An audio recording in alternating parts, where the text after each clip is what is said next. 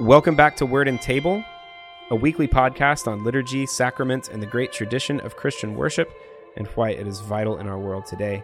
I'm your host, Alex Wilgus, and I am here, as always, with Father Stephen Gautier. Welcome back, Father Stephen. Good to be back, Alex. Father Stephen is the canon theologian of the Diocese of the Upper Midwest in the Anglican Church in North America, and he is Director of Formation at St. Paul's House of Formation in the Greenhouse Movement. Father Stephen, last time we talked about the Shepherd of Hermas, one of the longest, strangest texts in the Apostolic Fathers era of patristic literature. So we looked at, all the basic stuff, the title, the author. We don't know if the main person in the book, Hermas himself, is real or not. It's written, in the 2nd century at the latest, and in Rome. And it's got a really unique blend of themes and structure and a literary style, and its theology is all wacky. So we got to just dive into this a little bit. It's too interesting not to do that. So what we're going to do in this episode is I'd love you to tell us the story of these 5 visions. There's 2 other sections after that, but we're just not going to have time to go into it. But let's look at the 5 visions here because they're really interesting and they're really exciting. And so let's dive into the first one. So what's going on? Where's our hero Hermas at this point? Well, this is the setup. He tells us his background. I was a slave. I was sold to this woman in Rome. Okay. Named Rhoda. And he said, years later, which gives us, he had been freed. Years later, their paths cross again. He's back. He's in Rome and he's paths cross. And he says he loves her like a sister. They have a very healthy, good Christian relationship. But one day he's passing by and she's coming out of the Tiber. She'd been bathing and he helps her out. And mind you, he wasn't lusting after her. He's very clear about this. But the thought passed his mind that, she's a really good friend. I wish my wife, which we'll find out later was not the most pleasant person in some ways. I wish my wife was such a nice personality and looked as nice. Okay. So Hermas takes off on a short trip. Okay. He takes a trip away from Rome. And guess what? As he's walking, he falls asleep. You heard me right. He's walking and he falls asleep. And actually, it's the Holy Spirit has taken hold of him. And he finds him and brings him into this plane. And the heavens open. You'll never guess who's up in heaven. Rhoda. Hey. She's up in heaven to complain to God. Okay, she indicates that she said, look, God is dissatisfied with Hermas because he sinned against her. And Hermas said, well, I haven't sinned against you. I've always treated you with respect. She said, but, if you were a really righteous man, the very thought of noticing, my beauty and things, the very desire to commit sin, even if you don't follow up on the temptation, shows that there's still something wrong. Oh, no. Wait, so Hermas, he gets Me Too'd. Yes. Oh, dear. And she said, that was too much. She doesn't deny that but he said, you shouldn't have had the fact that you could desire evil, even though you didn't do anything, act upon it anyway. She didn't stare at her or something. That's not right. If you were right with God, you wouldn't be like that. Wow. Okay. Okay. So he said, what you need to do, is you got to pray to God for yourself and for your household. Now, Hermas, we're going to meet people. Hermas meets an old woman in this brilliant garment. She's holding a book. And she sits down in this great white chair, and there are these guys and, sort of attendants. And she asks him, she seems to know who Hermas is. He has never met her, but she knows him. She says, why are you downcast? You normally have a pretty cheerful guy. Why are you downcast? And Hermas complains he's been Me Too'd. He does say, I have been falsely accused. And the old woman says, no, you haven't. Rhoda's right. And she said, actually, that's not why you're here. She said, it's true, you could do better. You need to improve. But the real reason you're here, you've been chosen for this vision, is your household has to change. Your household, you're not running your household right. Interesting. So she's saying that, you've come to this place because there's kind of a deeper issue going on here that we need to now turn to. Right. How you manage your household. How you manage your household. So, is it fair to say at this point that, so he may not have committed lust, but at this point, is she talking about, covetousness or something like that, or ingratitude? No, I think what we're getting at is we need he's being chosen by God as a special messenger with a great message to the church at Rome about, answering this problem. And so how do we get that he would be chosen like this? He has to be involved in a need of repentance, but it can't be too serious. Oh, okay. I see. So this is a perfect So we need setup. someone who's sinful enough, but not so sinful. But we have to, the real sinful people he's being sent for is household. That's why he's, say, your household, you have some real problems there. Oh, okay. Those kids of yours, and your wife could use some help too, but he says those kids of yours especially are a problem. Okay. All right. So let's turn to the second vision. So we start, Hermas is really getting put under the microscope here. So let's go into the second vision. Well, in the second vision, what we have is it's a year later. And guess what? The spirit takes him back to the very same place. And he sees the old woman who's walking while she's reading a book. And she's telling that she wants him to explain she explains to him that his job is going to share the contents of this book with fellow Christians. Okay. So he says, well, I don't have a great memory or something. I said, can I make a copy of the book, so I can get it straight? She said, sure, you can make a copy. But he copies it, but he can't figure out what it means. Here's why. They explain. This might be hard for our readers to understand, who didn't live in the ancient world. Manuscripts were very expensive. The stuff you put them on, the papyrus, the vellum and things were very expensive. And so they didn't actually have divisions between words. It wasn't easy. We just assume you could see where the words are. It's just a line of letters and you could read it, but it made it much harder to read. And so if you weren't really a good reader, it was very hard. So they just had this series of letters, they tell us, here, and he wasn't a good enough reader to figure out what they meant, where the words, he just couldn't figure out what it meant. So he copies down the book, but he doesn't understand it. So what do you do when you copy down a book to understand? He prays about it. And the meaning of the text is revealed. And it's told that there's real problems with his wife and children. His children has been scandalous in their behavior, and his wife's a gossip. And he said, good news, I'm assuring you that there is forgiveness for them if they repent. And for you, that there is repentance. I mean, there's the serious thing. The kids had been some business problems, to it sort of crashed his business. So they're saying, no, there is forgiveness for them. There is forgiveness after sin like this. And I want you to bring the message to other people who've already been baptized, but there's forgiveness now. There's a special opening to the whole church. Everybody, if you've had a sin, it can be forgiven, but only once. Okay. Yeah. All right. So there's a limit to this here. Yeah. Then a man appears to him in a dream and tells him, who this old woman is? She's actually the church. And why is she old, you ask? Because she was actually created before the world. Okay, she was, the church has always been there. Everything's been working into this. His idea in Hermas is very big on the fact of the Old Testament being is part of the church. The Old Testament church, the New Testament church are one church. Okay. So it says her age shows the fact that she's been around forever. Huh. And now that we know who she is, you wouldn't guess she reappears. And she takes back the original.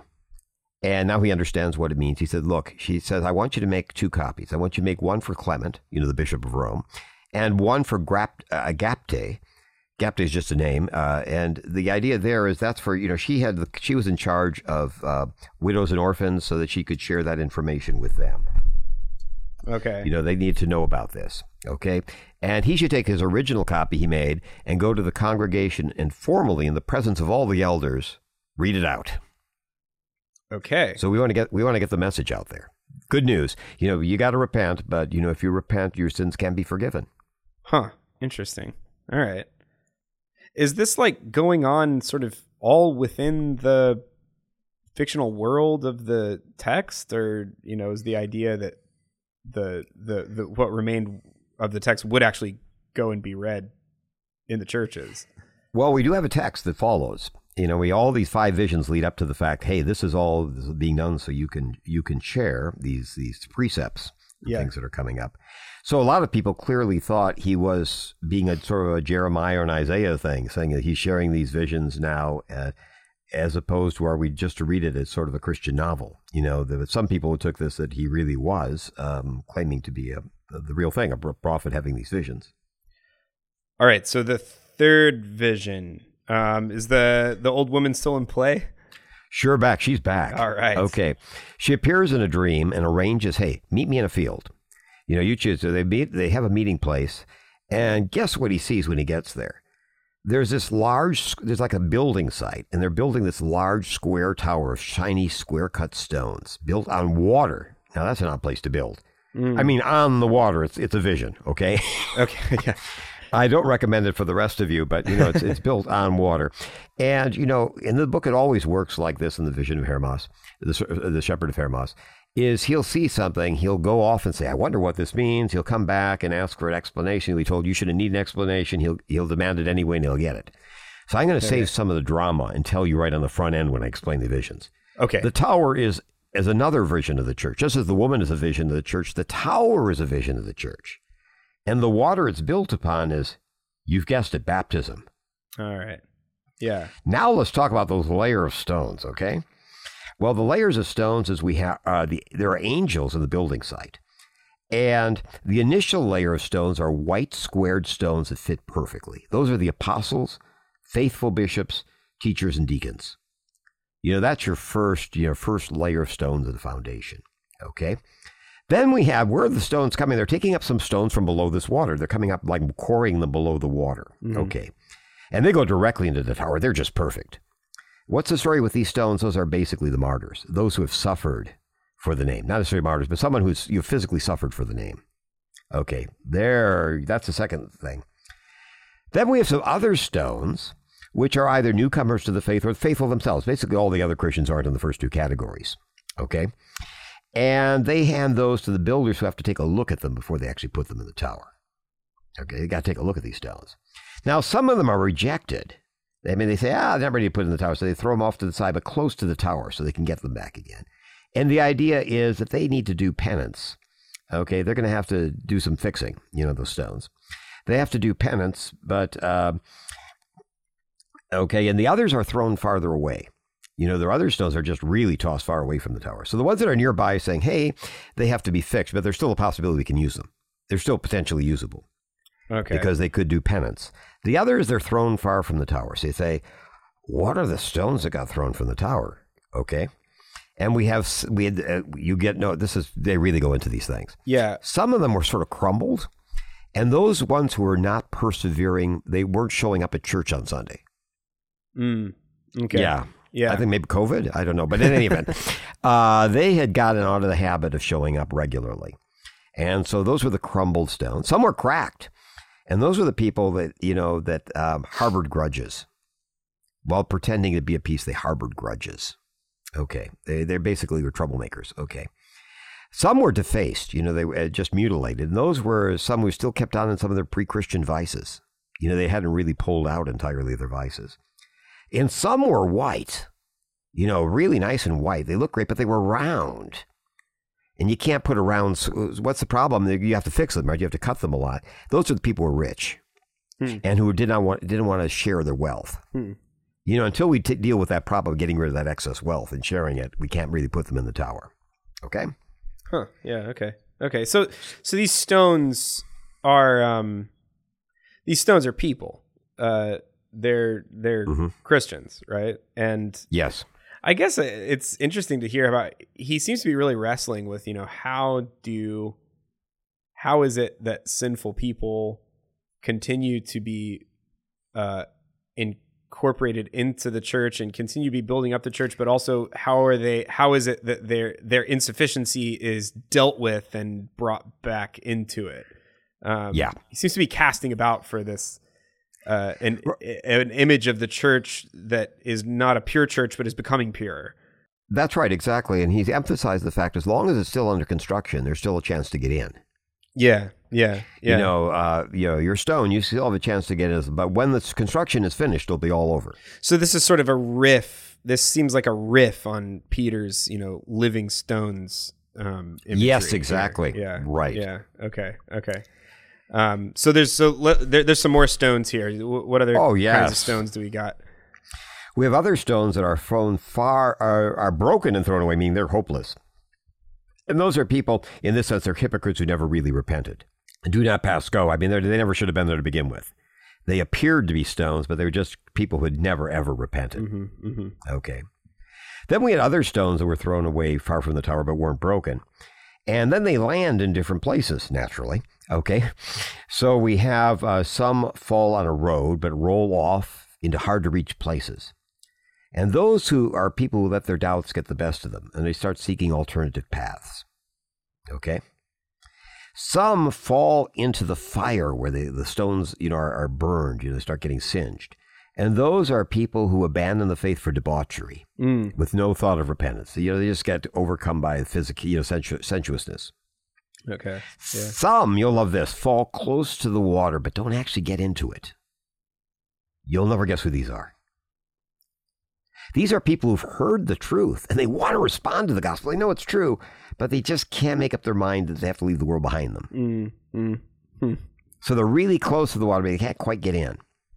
Okay. And the woman says all these categories of people could repent, but they couldn't become part of the tower itself. They'd be somehow connected with the tower, but they couldn't be part of the, right in the very heart of the tower. But there still could be a place for them. So it's like they can get in on it, but can't really be load bearing. Right. That's where they perfectly put, not load bearing, because they'll be in the tower, but they won't be in the, they're going to be more the other stones in the tower. Sure. Interesting.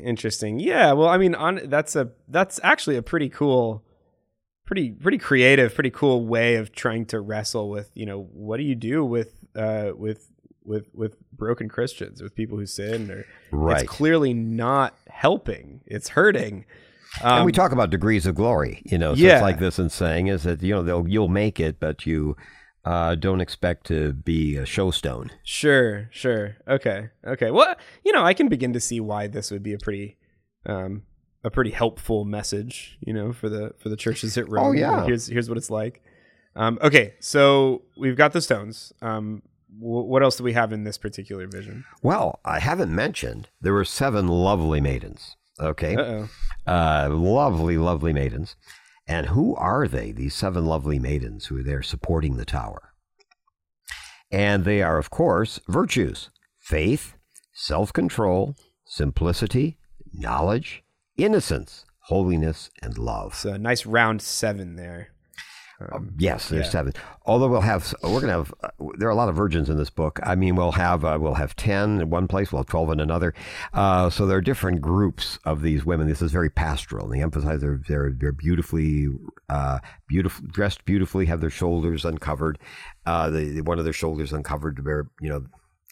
It's very Roman. Yeah. Okay. So these are, these representations of virtue are, very, very, very put together, very impressive. Yeah. Exactly. Okay. Right. It's something you'd like. Uh-huh. Okay. Then the old woman explains why. He said, I bet you don't know. I said, I've looked different each of the times you see me 3 times. She said, by now and I've looked different. And here's why. I haven't changed. You've changed. As you improve, your vision gets better. She says, initially, why did I appear old and seated in a chair like I had to sit down? And she said, because you had an old spirit when you looked at me. And the old spirit means you don't really have hope for the future. You're full of weak. You're filled with doubts. Mm-hmm. That's like the equation being you act like you're an old person. So she said, that's why. The second appearance already, she said, you're like somebody. She said, I appeared to have the hair of a younger face, but I still had the body and hair of an old woman, but I had a younger face. And she said that you're like a man here when you first got these messages from me in these earlier visions, is you were like a man who suddenly came into an inheritance. Suddenly you came into inheritance. Okay. The final appearance, she was young and beautiful. Well, she still has the hair of an old woman. Okay. And that's because you're like someone in affliction, someone who's been sick who gets really good news. Okay. And it's like, okay. Okay. So, this is an interesting set of visions and set of concerns he's getting at. I get the sense that maybe he could have gotten to the point a little bit quicker, but we've got quite a lot of visions and explanations of visions. But the night is young. Yeah, but we're not done yet, right? So no. We have 2 more visions to go in this first part. The 4th vision is sort of neat. Is 20 days after these visions, he's walking along a country road.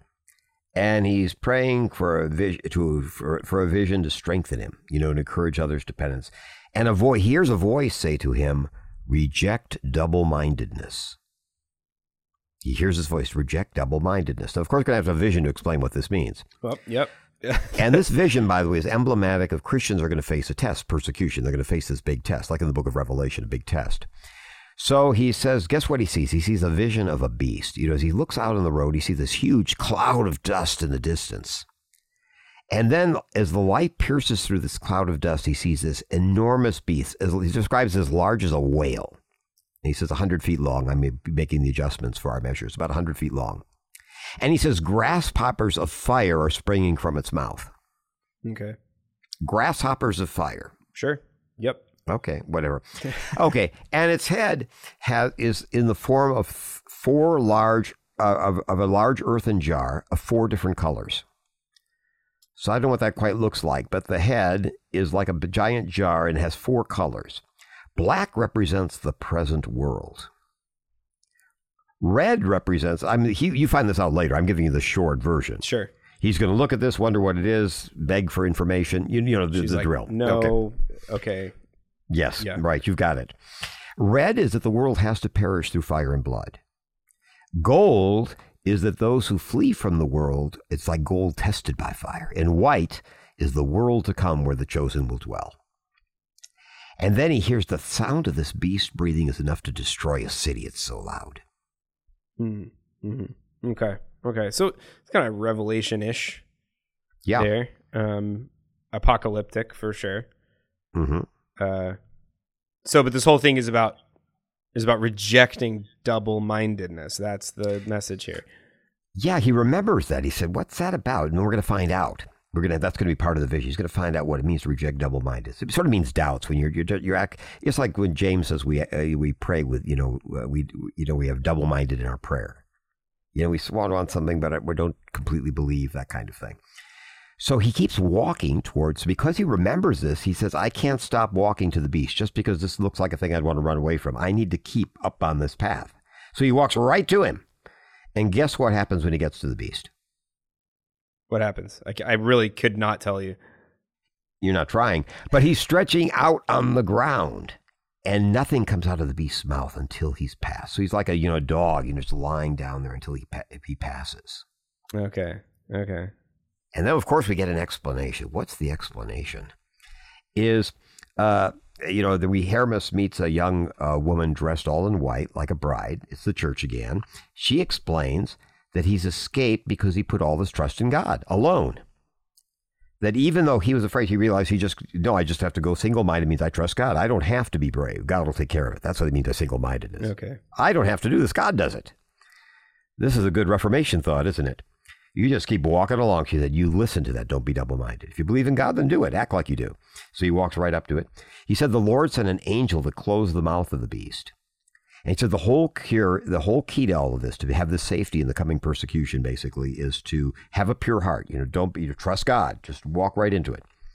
And remember, God is able to both show mercy as he showed to you and to show punishment to those who don't, who are double-minded. He was saved because he walked to the beast.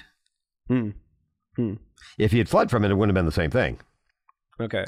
And there's a quote. She says, you have had a prefiguration of the upcoming testing. However, if you wish, it will be nothing. So basically, it's up to you. This doesn't have to be anything at all. Trust God and walk right into it. You'll be fine. So people who try to save themselves are going to be in trouble. Interesting. So again, just a kind of quiet trust in God's providence and not trying to kick at the goads or be too clever. Get out of this. Okay. Yeah. But now we need a drum roll for the fifth vision. All right. Here we go. And I ask you, what did we call the book? It's The Shepherd of Hermas. We haven't had any shepherds yet. We haven't had any shepherds. Yeah. Okay, here comes a man dressed like a shepherd. We find out it's the angel of penance. That's a spoiler. Okay, but in any event, it's the angel of penance, comes dressed like a shepherd, comes into Hermas's house. And he says, that he's been sent by the highest angel in heaven, and his job is to stay with Hermas for the rest of his life. And he's been sent. He said, no, actually, I'm going to summarize all the lessons you should have learned from these visions in the form of precepts and parables. We're going to find out there are going to be 12 precepts. Here are the lessons. And then we're going to have 10 parables that follow.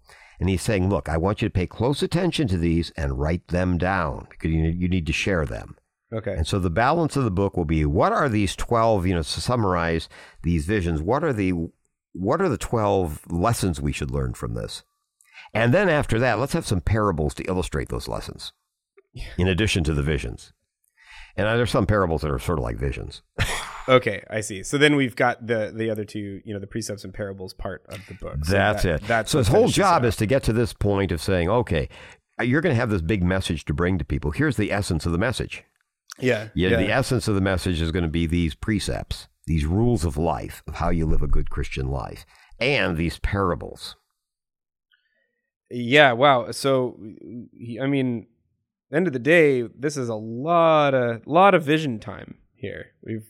This is kind of the long form uncut director's cut of of visions here. So it's the visions of, there's the woman and she's giving you the vision and he's saying, what does it mean? So you should already know, but I'm going to tell you anyway. And it's each of them has to do with, would it be fair to say that each of these things, reading between the lines, have something to do with kind of a pressing tension or yearning that's at the heart of the church at this time, in the 2nd century, and trying to bring some resolution of tension here. Well, we see some of the things. Well, we'll see in the precepts, for example, you'll see what some of the key issues are. He's saying, here's the lesson for you folks. This is a common problem. People who have this problem need to clean up. Yeah. There's what we need to do. We need to clean this problem. This is a problem. Okay. Some are obvious, some are less obvious. And the importance he attaches to some of these things. For example, he's going to put a huge amount of emphasis on evil talk, in the sense of, criticism, gossip, that kind of thing. Mm-hmm. Dissension is a really serious thing. Yeah. Well, great. Thanks, Father Stephen. Anything you would leave us with the Shepherd of Hermas? Noah's saying it truly is unique, and it's a good read. I mean, it's a page turner, so I think our readers would enjoy it. And again, some of the things that he offers us here are beautiful things.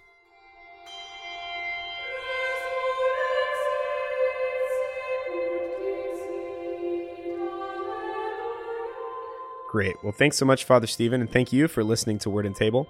We'll be back again next week for more on liturgy, sacrament, and the great tradition of Christian worship. Thanks for listening.